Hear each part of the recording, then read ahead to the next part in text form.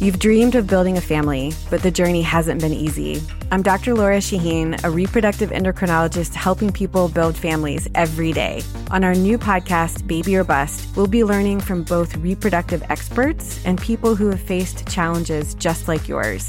Join us every week for Baby or Bust, wherever you listen to your podcasts.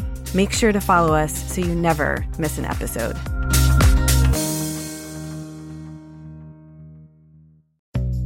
At SheFit, we know the fitness industry makes a lot of empty promises.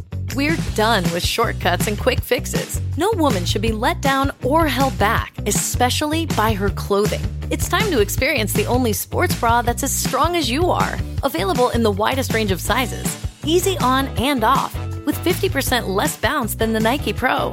It's time to feel real support from SheFit. Save $10 today at shefit.com/2022. Tuesday, September 8th, 2020. Thank you for joining me. Welcome back, Lord Football. It's going to be a glorious and quick-moving week. It's already Tuesday. First game's Thursday. Get your pool sheets in. Get your fantasy drafts done. And here we go. Topic number one. The Redskins cut Adrian Peterson. Oh, I'm sorry, the Red Wolves cut Adrian Peterson. Was it a good move or not? Not the cutting of him, but having him for 2 years to rush for 1,000 yards and then 800 yards in the last 2 seasons. First of all, the current running back room is straight trash. Nice guys, straight trash. Peyton Barber, J.D. McKissick, your 2 veteran journeymen, just a guys out there. Antonio Gibson, who is a rookie out of Memphis, who might only be a third down back anyway, wide receiver / running back type, could be a bust. He could be the next Samaje Perine. Bryce Love as a rookie, pseudo-rookie, second-year player out of Stanford, who's coming off a whole season rehabbing a knee injury and is still not quite ready, believe it or not. That's it. That's the room. And yet they still thought, Adrian Peterson, we don't need him. Don't need him, don't want him. And I said Friday on my radio show, I'm like, so what good did it do to have Peterson here for 2 years? It was good for Adrian. He got to brag about, look, I still got it, man. I'm a warrior. I keep on churning. When everyone counts me out, I'm still here. And I'm like, so what did it do for? We lost. We lost games. We had 2 crap seasons. And anyone could have made that move. Doug Williams is like, hey, I hear Adrian Peterson's available. Yes, he is. Arizona got rid of him. Call him up. See if he wants to play. Peterson is like a lot of guys who are what I call couch guys. And I would say that Peyton Barber and J.D. McKissick are couch guys. If you need them to play football for you, and if they're on their couch and you catch them on the phone, they're getting off the couch and they'll be like, sure, I'll play. Doesn't mean they're good. Just means they're couch guys. So I was arguing just because a guy's cheap, just because he, quote, produces, and just because you had nobody else on the roster doesn't mean it was a good move. And my argument for it is this. You have no idea what might have sprung up from the waiver wire or from a undrafted player or a practice squad guy because Peterson took all those carries. Carry. Because, well, you got to give it to AP. Man, he's amazing. And, of course, they raved about his presence in the locker room and about what a leader he was. And I don't doubt that per se, but that shit doesn't pay the bills. Okay?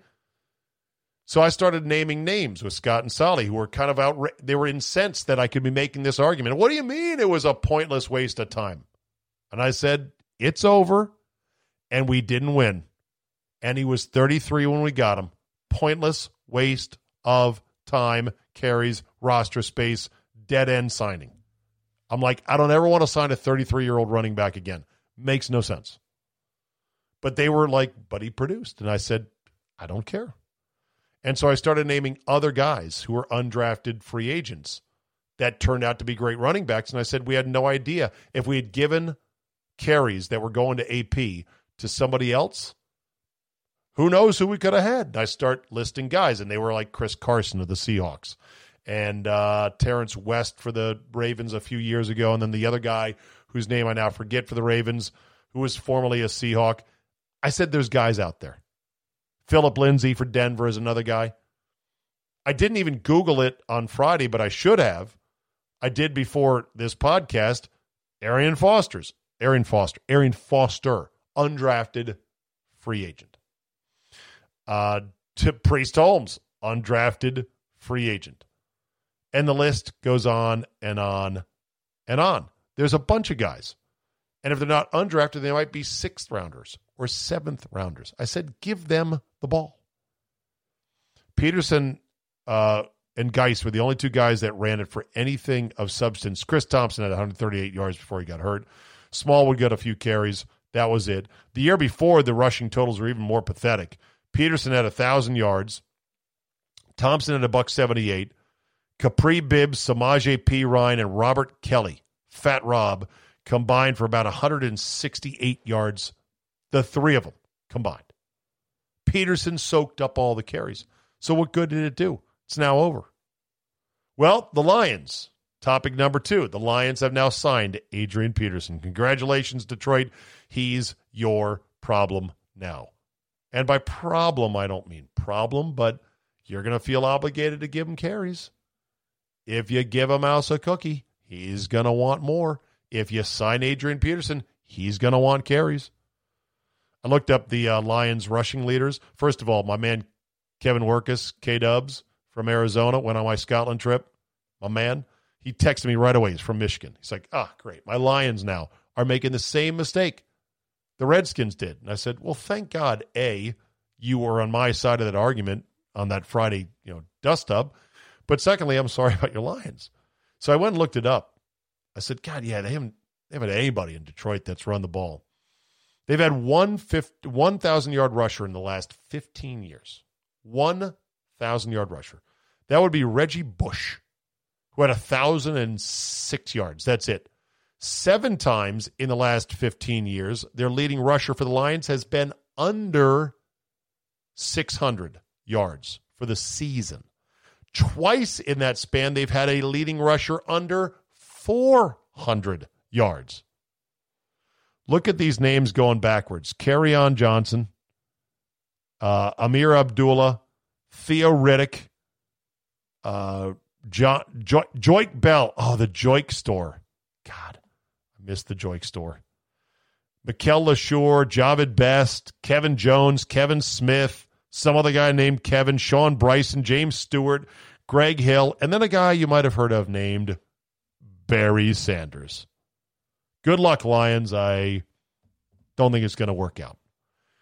Item number 3, living the non-sports life. I really got away from sports for the most part this weekend. I hope you had a good Labor Day weekend, whether you were watching sports or not. It's your choice. I tend to stick pretty close to sports during the weekend because, well, it's kind of my job. At least that's what I viewed it to be all these years, and it still is to a certain degree. But it is nice just sort of going, yeah, no, I'm not going to watch that. Why would I?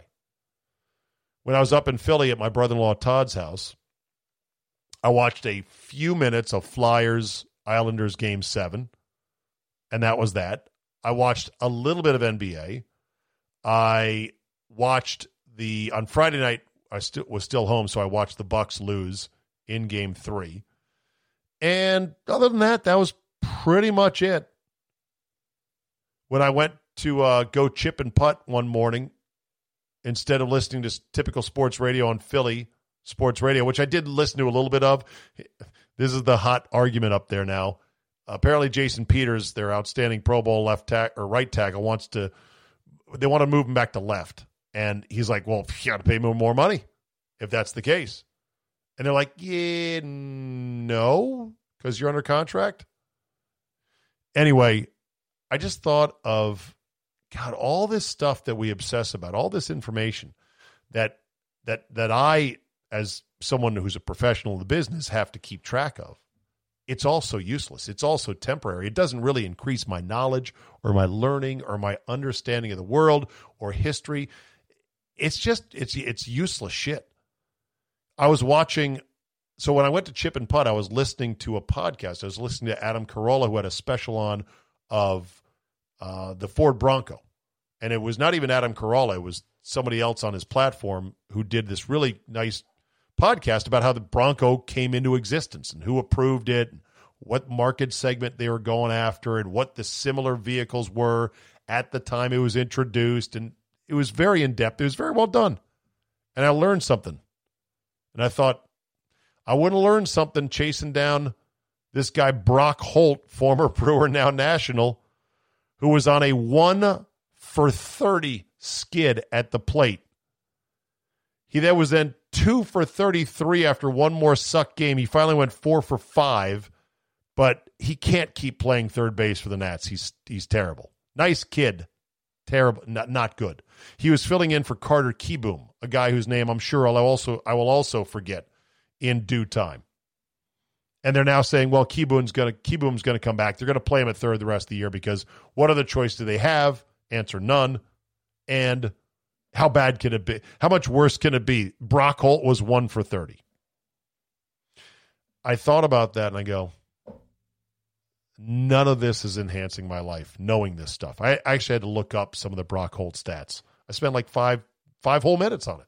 Like, what a waste of time. I watched a Smithsonian Channel special, or no, it was a History Channel special on the cars that built America. And it was on the Ford versus the Chevy back in the late 50s. And the Ford had an 8-cylinder flathead engine, which was vroom, vroom. And the Chevy at the time was like, yeah, we're not that powerful. And some Chevy executive actually put a Ford engine inside a Chevy body and took another executive in the company out for a ride and then stopped on a country road and said, come here, I want you to look under the hood. He's like, whoa, what are you talking about? And he showed him a Ford engine inside the Chevy car. And he's like, we need to make one of these engines. Our engines suck. This is where it's at. They convinced Chevy that they should build a V8, which they did, and it changed the car industry. And Ford was playing catch-up, and then they went with the Edsel, which is the famous flop named after Ford's, dad. And it was too futuristic. It didn't sell any cars. All I could think about was, all of this is so much more interesting than Brock Holt going 1-for-30, and it has better value to me. So I'm just thinking that I bet a lot of you people who are not you people, I bet a lot of you dear listeners just pick and choose your sports. You go, I'll have one of these. I'll have a Packer game, or I'll have a Redskin game, and I'll watch a little bit of this, and I like a little bit of baseball, and I'll watch the World Series, but otherwise, I'm just free to roam around as I see fit. And that's a beautiful thing. I'm kind of envious of it. I don't know how much I'm allowed to do of that. I feel like I have this obligation as if we're in a sports talk radio guild that's going to keep tabs and go, don't worry, were you aware of how bad Brock Holt was sucking at third base? Okay, do you know his stats? You should. I didn't know that the Red Wolves had cut white late round SMU whip-up wide receiver Trey Quinn. I glanced at the final 53. I saw that the team put out a big to-do about Alex Smith making the final 53. What a great story. By the way, that's the same dumb shit as the Adrian Peterson signing. In theory, you're at a one-player disadvantage by putting a guy on the roster, on the active roster, that cannot possibly play at a high level. I'm sorry, he can't. I've been watching how his foot and his leg moves. It's a great story. He should not be on the final 53. You're throwing away a roster spot. And you might say, well, do you really need it? Yes. Teams need roster spots. Anyway, I digress. It was just fun to kind of get away from sports. That's all. I'm envious of you guys, not in the biz, being able to go, I'm going to pick one of these, one of those, and one of this, and that's it. That's all that I'm done shopping doing. And by the way, I'm getting a lot of emails now, people saying, Zabe, I can't take it with all the woke stuff and all the social justice stuff. This is not what I want. And I'm like, I don't blame you. I think these emails, I should probably read a few of them, although they're very long, but they're heartfelt. And I don't doubt the sentiments for a second. And I just wonder if these leagues and these teams and these owners and these players, I wonder if anyone is daring to speak up and say, hold on. At the end of the day, we're a product and we're a business, and we have customers who have desires. What do they want? Someday, somehow, someone in all these professional leagues is going to have to speak up and take a risk with their career and their job in a big meeting room, and then walk around, metaphorically walk around to the other side of the equation and go, listen, fellas, I'm an average American who does not want this in their product. They don't get enthused by hashtag end racism in the end zone. They don't get excited about hashtag we're in this together. They aren't down with this. They aren't down with that. They just want a goddamn football game. And we will lose those customers. Because remember, we're a business with a product who have customers who have desires. Don't ever lose sight of that. Oh, but social justice, it's more important than everything. Is it? At the cost of what? How much to your business? Never forget, people have options. Item number 4. How about a hot fuzz sandwich? The Novak Djokovic DQ over the weekend was the strangest thing I have seen in like forever. Number 1 seeded Novak Djokovic, I just said it 5 different ways, defaulted from his 4th round match on Sunday at the U.S. Open after a tennis ball he hit in anger struck a line judge and a woman. Not that it matters, although maybe it does. More on that in a second. Hold that thought. In the throat. In the face. Get it done. Oh, wait, that's the wrong one. In the face! There it is. In the face! Not in the face, but in the throat. Here it is. Of events here. Game Carreño Bustamante. He's walking.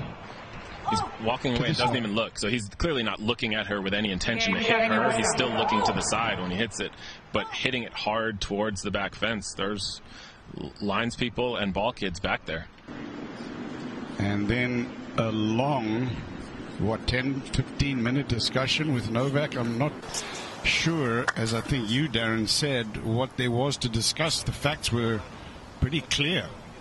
Yeah, it's a little bit difficult for the referees to make that decision because they have to go on what the umpire is saying and what the people around are saying, and there's no video for them to go back and have a look at. And maybe it would be. I'm not really sure if the video would help Novak or not help Novak because I think it was pretty clear. Yeah. And I think the referee did the right decision. It's a tough one, a heck of a tough decision, considering what the US Open has gone through to put this event on, considering the number 1 player in the world, Novak, made the commitment to come over here to play the Western and Southern.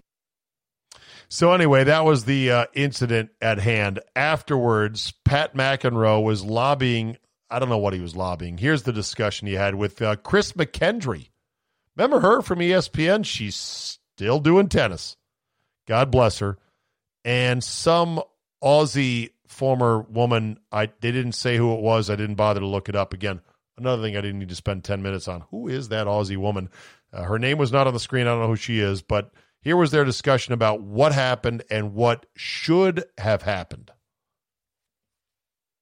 When he lost his serve, he just flicked the ball. As he flicked it, the linesman moved. I think so when he hit it, he thought he had a clear path. Doesn't excuse what he did.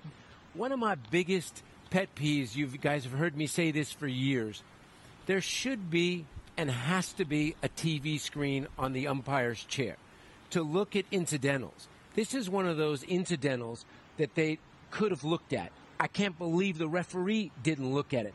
So they're basically. So I don't know what the argument would be. I mean, if the ball girl, ball judge, line woman, whoever it was, she was a line judge.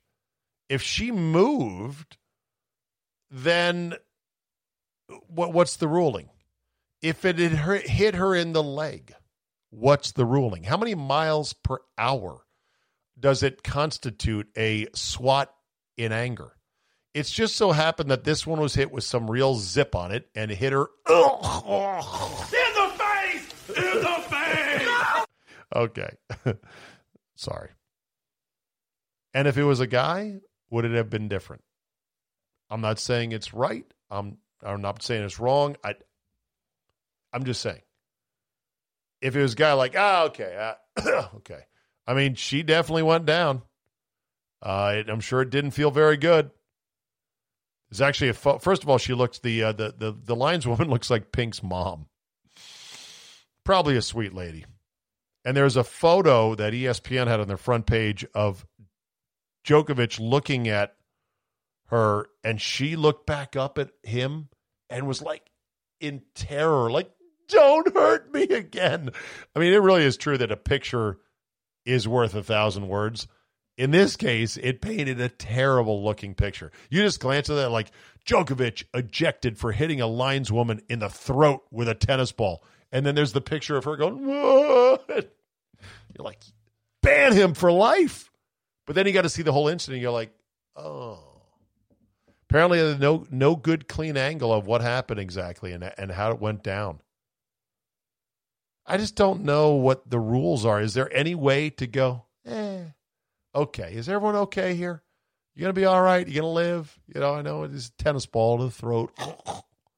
But can we just not DQ the number one seed? He didn't really go on a totally reckless, insane, dangerous tirade. It's not like he did the whole Serena Williams thing. Oh, by the way, hold that for a second. Let me hear a little bit more of this argument between Pat McEnroe and McKendry and others. Basing everything upon something that happened in real time.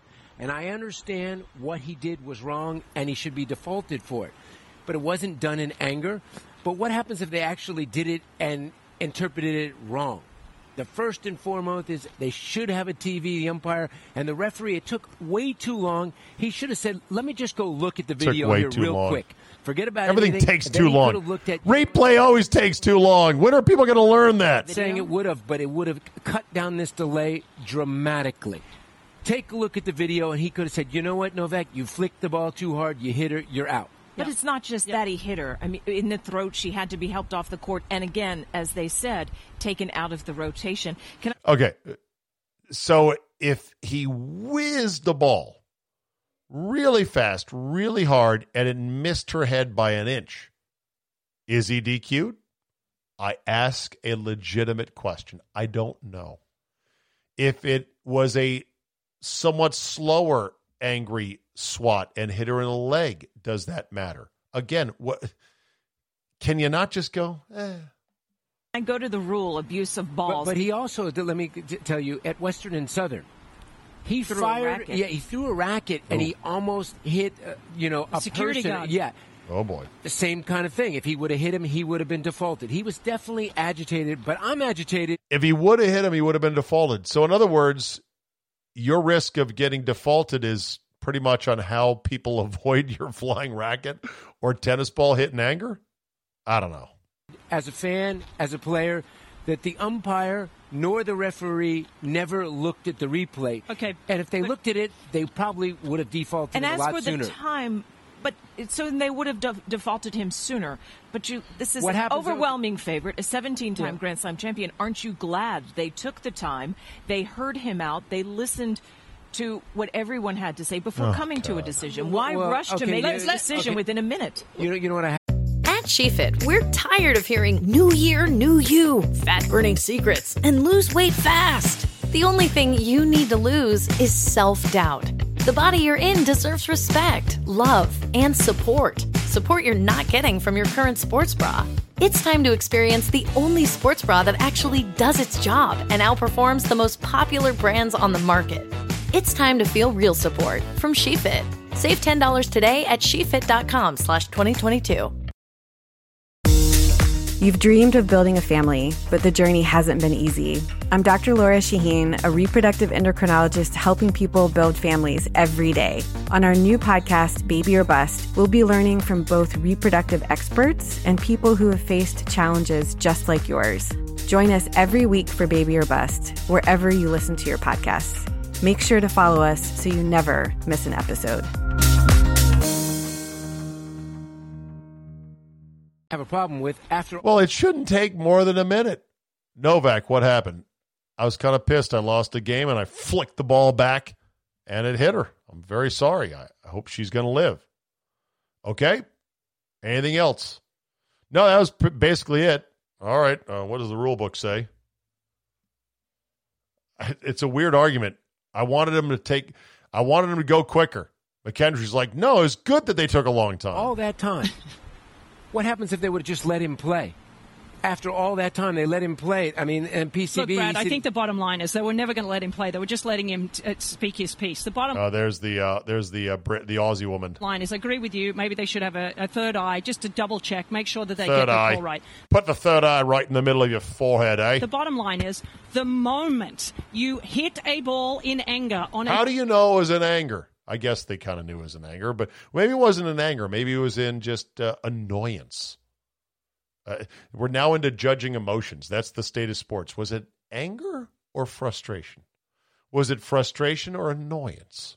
Was it exhaustion or was it futility? Tennis court, believe me when I tell you, I've done it a few times. You are very aware of if you hit somebody, you are done. So that's the rule. If you hit somebody, you're done. Even if it dribbles real slowly. You hit a ball really angrily. It hits the back wall and then starts rolling slowly to the other side of the court. A linesman's not looking. The ball goes plink. Oh, that's it. You're DQ'd. Tennis tournament. As soon as he hit that linesman, I said immediately, he's done. No, That's it. There's no second guessing. It is in the rules. Chris, read the rule. It's right in front of you. The bottom line is he did it in anger. He was upset. And no matter what, and it's what James was saying, if you are not aware of things around you and you hit a ball in anger. It was in anger. He lost the game. He didn't even bother to turn around and see, and he hit that woman in the face. You're done. In the face. In the face. Right. In the face. No! I think this segment's going longer than the review of this stupid tennis ball. Yeah, you're right. Sorry. Moving right along. Issue number 5. I need some technical advice. So I got this new DJ setup for the podcast. I like it. But I want to power a large wraparound curved monitor off of a laptop.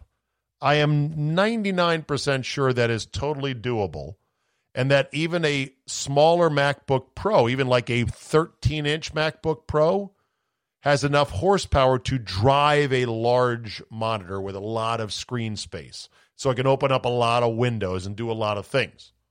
And then I would just keep it with the lid closed and then plugged in, and I'd tuck it away under here somewhere. And you can't see it if you're not watching, which you're not, but it would be under the keyboard tray of my stand-up desk. And then I could have a wireless Bluetooth keyboard and treat it like a desktop. People do this all the time, right? Okay. Advice, pitfalls, things I need to be aware of. Again, I'm thinking of a 13-inch MacBook Pro, and I want to drive a big-ass, curved, super wide monitor, Star Trek-like monitor to have a lot of windows up so I can, do this podcast.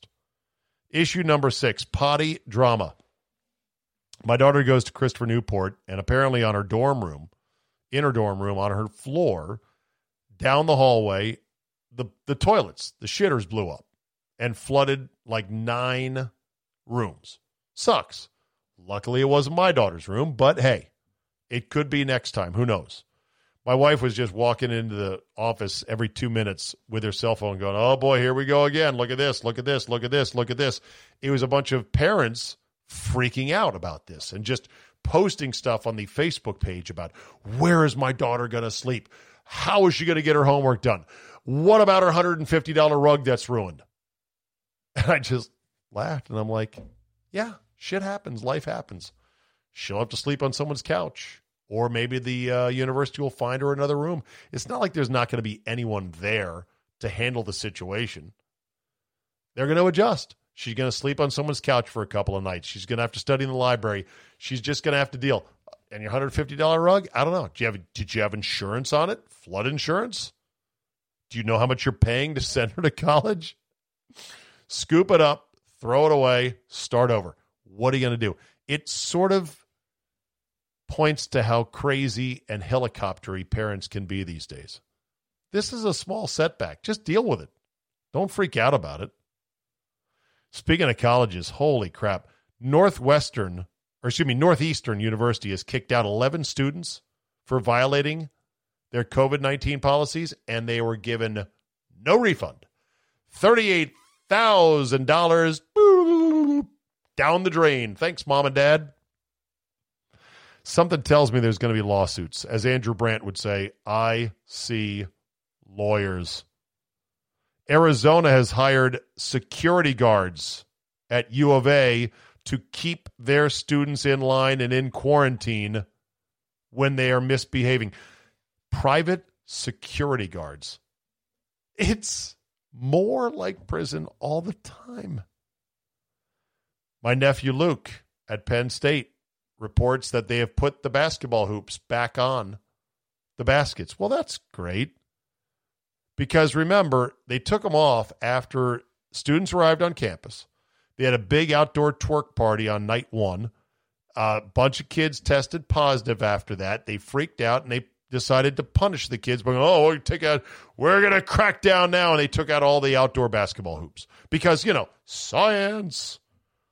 I love how they all say, we're going to follow the science on this. Yes. Except for when, we just feel like being asshole administrators and punishing kids because, well, they're kids and they know they're not at risk. Have you seen the tables being thrown around social media that show the number of, quote, cases on campus and the number of hospitalizations? I believe there was a bundle of about 5 schools that had a cumulative 5,000 plus cases and zero hospitalizations. But you know that. You're smart. It's just everyone else, I don't know. They just don't care. 15 days to slow the spread. We're in day 178, I want to say. Maybe more, 180, something like that. 15 days to slow the spread because, God forbid, our hospitals are overwhelmed. Well, currently, influenza-like illnesses, ILI, in emergency rooms nationwide, and that includes COVID-19, under 3% nationwide. Under 3%. We are not overwhelmed. We're not close to being overwhelmed. We never were overwhelmed. We're never going to be overwhelmed. But that was the reason, 15 days to slow the spread. Issue number 7, Herbie's struggle session. College Game Day kicked off its first episode this past Saturday. I think we can all agree, maybe the best sports show ESPN produces. And it's not going to be the same this year without the throngs of kids, but they're going to go ahead with it, and I applaud them for that. Kirk Herbstreit had the following missive about social justice and a plea to everybody. I want you to listen to it. It is a couple minutes long, so sit back and take a listen, then I'll have some comments. I agree with all of what you guys are saying. It's remarkable to see players have an opportunity to come together, and that this show and Maria's given them that platform to be able to express how they feel. And I think it's great. I also think that if you're a white player in these locker rooms, I think it's incumbent upon you to really help with the change. I saw Dylan Bowles there from Stanford involved. And I think, Trevor Lawrence at Clemson has been involved. I think it's one thing to have rallies. It's one thing to skip a practice because of social injustice. It's one thing for the NBA and the NFL to miss games, to make a statement. Those things are great. But my question is, what's next? What does that lead to? You go back to practice the next day. What will lead to change? And I really think, I was talking to David Shaw, the head coach at Stanford, who really, he and I had a great talk. I love listening to his wisdom and his thoughts. And he shared a quote to me and reminded me from Benjamin Franklin. He said, justice will not be served until those who are unaffected are as outraged as those who are. And I think that's what I mean when I think the black community is hurting. If you've listened, and the word empathy and compassion over these last 4 months, how do you listen to these stories and not feel pain and not want to help? You know what I mean? It's like, wearing a hoodie and putting your hands at 10 and 2. Oh God, I better look out because I'm wearing Nike gear. Like what? What are we talking about? And so you can't relate to that if you're white, but you can listen and you can try to help because this is not okay. It's just not. It's not. And we got to do better, man. We got to like lock arm in arm and be together. And in a football locker room, that stuff is gone. Those barriers are gone. And we got to do better. Okay.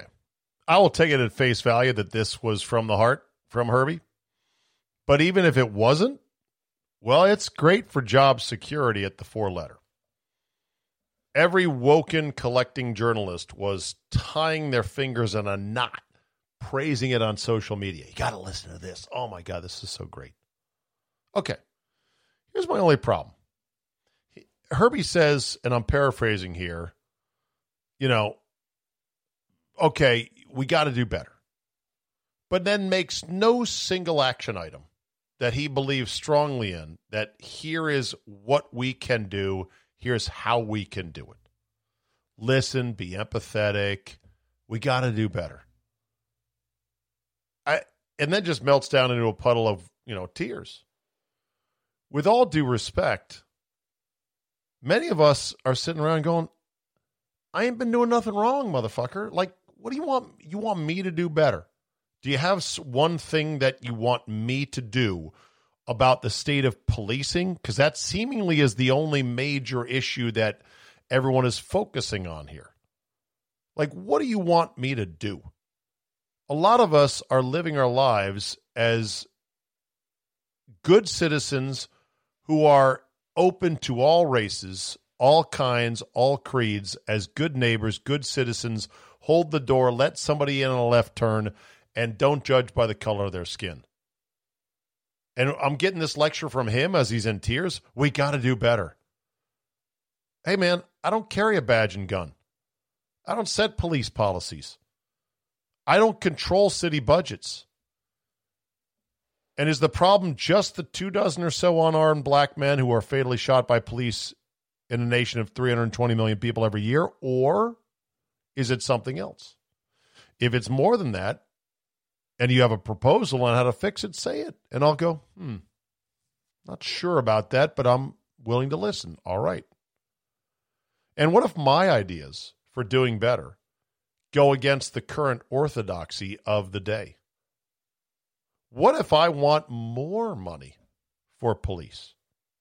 What if I'm against the defund movement? What if I want more aggressive policing of what would be termed relatively minor crimes, because I believe that helps let everyone in a community know that there are still laws that will apply to everybody as equally as possible on a lot of different things and not just let it go to mayhem. What if I truly believe that? Oh, my God, can you imagine advocating for that? When it comes to voting, what if I urged young people to please, for the love of God, vote, and please, for the suffering of law-abiding minorities in major cities, vote Republican just once and see what happens. You got nothing to lose. Generation after generation of Democrat-controlled major city, and you got problems all over the place, including with police forces that have black police chiefs. I got an idea. Vote. You're right. Get out and vote. And vote Republican in these cities. You got nothing to lose. It might just work. What you're doing now, it's not working. Can you imagine what they would say if you said that? But I know crying is easy. Crying is safe. It makes you a hero. Everything else is hard and it's risky. It doesn't go with the current trend. But, unless you're going to say, here's specifically what I think we should do, it's just a public struggle session. It's just dunking on an emotional scarecrow. Like, yeah, look at me. I'm concerned. I care. David Shaw is my friend. I can't believe it. The whole thing about hands at 10 and 2 on the wheel, and I've heard, obviously, black people talking, I'd have the kid talk with my kids. There's nothing wrong with having that talk with your kids. White parents should have that talk with their kids. If anyone thinks that when you're white and you get pulled over on a traffic stop, you're like, oh, la, la, la, la, la, and you're cooking up a souffle with your hands out of sight. No. When I get pulled over, and I've been pulled over a few times, goddamn right I'm putting my hands on the steering wheel because I don't want a cop to panic on me. Yeah, I know. And you can say, oh, it's totally different, though. You don't understand. You don't understand you're not black. I don't understand what it's like to be black. But if you want to really listen, we're all having a conversation here, right? You're listening, I'm listening. Let me just tell you. White people get pulled over. It is a not in your stomach, nervous thing. And many of us white guys don't fuck around. We put our hands on the steering wheel calmly, and we listen to what the officer is saying, and we are as respectful as possible because we don't want to go sideways. True story. This next story is 1,000% true. I once got pulled over literally one house away from my own driveway on a Sunday morning because I rolled through a stop sign in suburban tract home, mostly white, Washington, D.C., Virginia suburbs. I couldn't believe it. I was like, you got to be fucking. I'm like, shit. I'm literally, my house is right there. And he's pulling me over here. What the fuck is this? But wait, it gets better. As he's approaching my window, I look in my side view mirror, obviously, just to kind of look. He's got his hand, this white cop has his hand on his service firearm. And I'm like, really? Holy shit. Now, did I think I was going to get gunned down in cold blood at that very moment? No, but my hair was on the back of my neck. I was like, why is he literally 1,000% true? Imagine if you're black and you're pulled over by a white cop who's inexperienced or just, I don't know, trying to fill his ticket quota on a Sunday morning, catching people who do California rolls through, stop signs, and pulls over a black guy a block from his, not a block, one house from his house, approaches the car with his hand on the pistol. I swear to God, 1,000% true, that happened to me. And I was like, holy shit. But I looked at it like, okay, he is a raw police officer who I don't want to give him any reason to fucking panic. It does happen. Does it happen as much as with black motorists? Probably not. I can't confirm it, but bottom line is, I don't fuck around either. Oh yeah, footnote, he gave me a ticket, and it was I used to live on Backwater Drive. Backwater. He wrote the ticket for Blackwater Drive. And I looked at it, I go, oh, I'm going to beat this in court. Blackwater Drive. There is no Blackwater Drive. It's Backwater Drive. So I'm in court, and I'm wasting my day waiting to get up there in front of the judge, and I think I pulled this great Perry Mason moment. Blackwater, Your Honor, doesn't exist. The judge is like, yeah, no, that's just a typo. Or not a typo, that's just a small mistake. He did pull you over that day. You did sign the summons. He did say you rolled through a stop sign. The fact it's Blackwater versus Backwater doesn't matter. I thought for sure I was going to win the case. Anyway, I generally don't mind Herb Street. I like him, and I'm going to take that, message from him at face value, although he seemed pretty composed, and then at the end of it, he kind of just, he just choked up. But, if you're going to say we got to do better, just remember, a lot of us out here are like, I am doing better. I ain't doing nothing wrong. I work with people of this color, that color, the other color, and everything else, and they work with me, and we are like family. We break bread with each other. Stop the fucking lecturing, for God's sakes. That's what I think people are really getting tired of. All right, let's end on the NFL. Week 1 odds and matchups. Thursday night, Chiefs are minus 9.5 against the Texans. That's a big number. Obviously, they're thinking the loss of DeAndre Hopkins is going to mean a lot. Huge new contract extension, though, for Deshaun Watson with the Texans. Patriots 6 at home against the Dolphins. Dolphins may not be with Tua Tagovailoa. It's going to be a big week to see if the rookie is ready. Ravens minus 8 at home against the Browns. Bills minus 6.5 against the Jets. The Raiders of Las Vegas are at Carolina, and they are 2.5-point favorites. Panthers are underdogs in this game. Falcons are home dogs to the Seahawks by 1.5. The Red Wolves, 6-point home dogs to Philly. Lions minus 3 against the Bears. Jaguars, 7.5-point home dogs to the Colts. Look at all the home dogs. Vikings minus 2.5 at home to the Packers. Bengals are a home dog of 3 against the Chargers.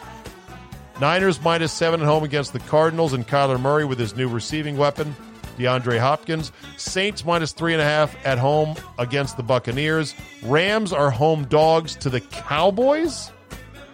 The Giants home dogs to the Steelers by 4.5. And the Denver Broncos are minus 1.5 to end the week against the Titans at Mile High. Oh, so great to have point spreads back in our life. That'll do it for me today. Thank you so much for listening. We are off and running. NFL 2020. It's going to be strange. It won't be like we want it to be, but it's coming, and it can't be stopped. And for that, we say, thank you, God. Have a great Tuesday. We will see you next time.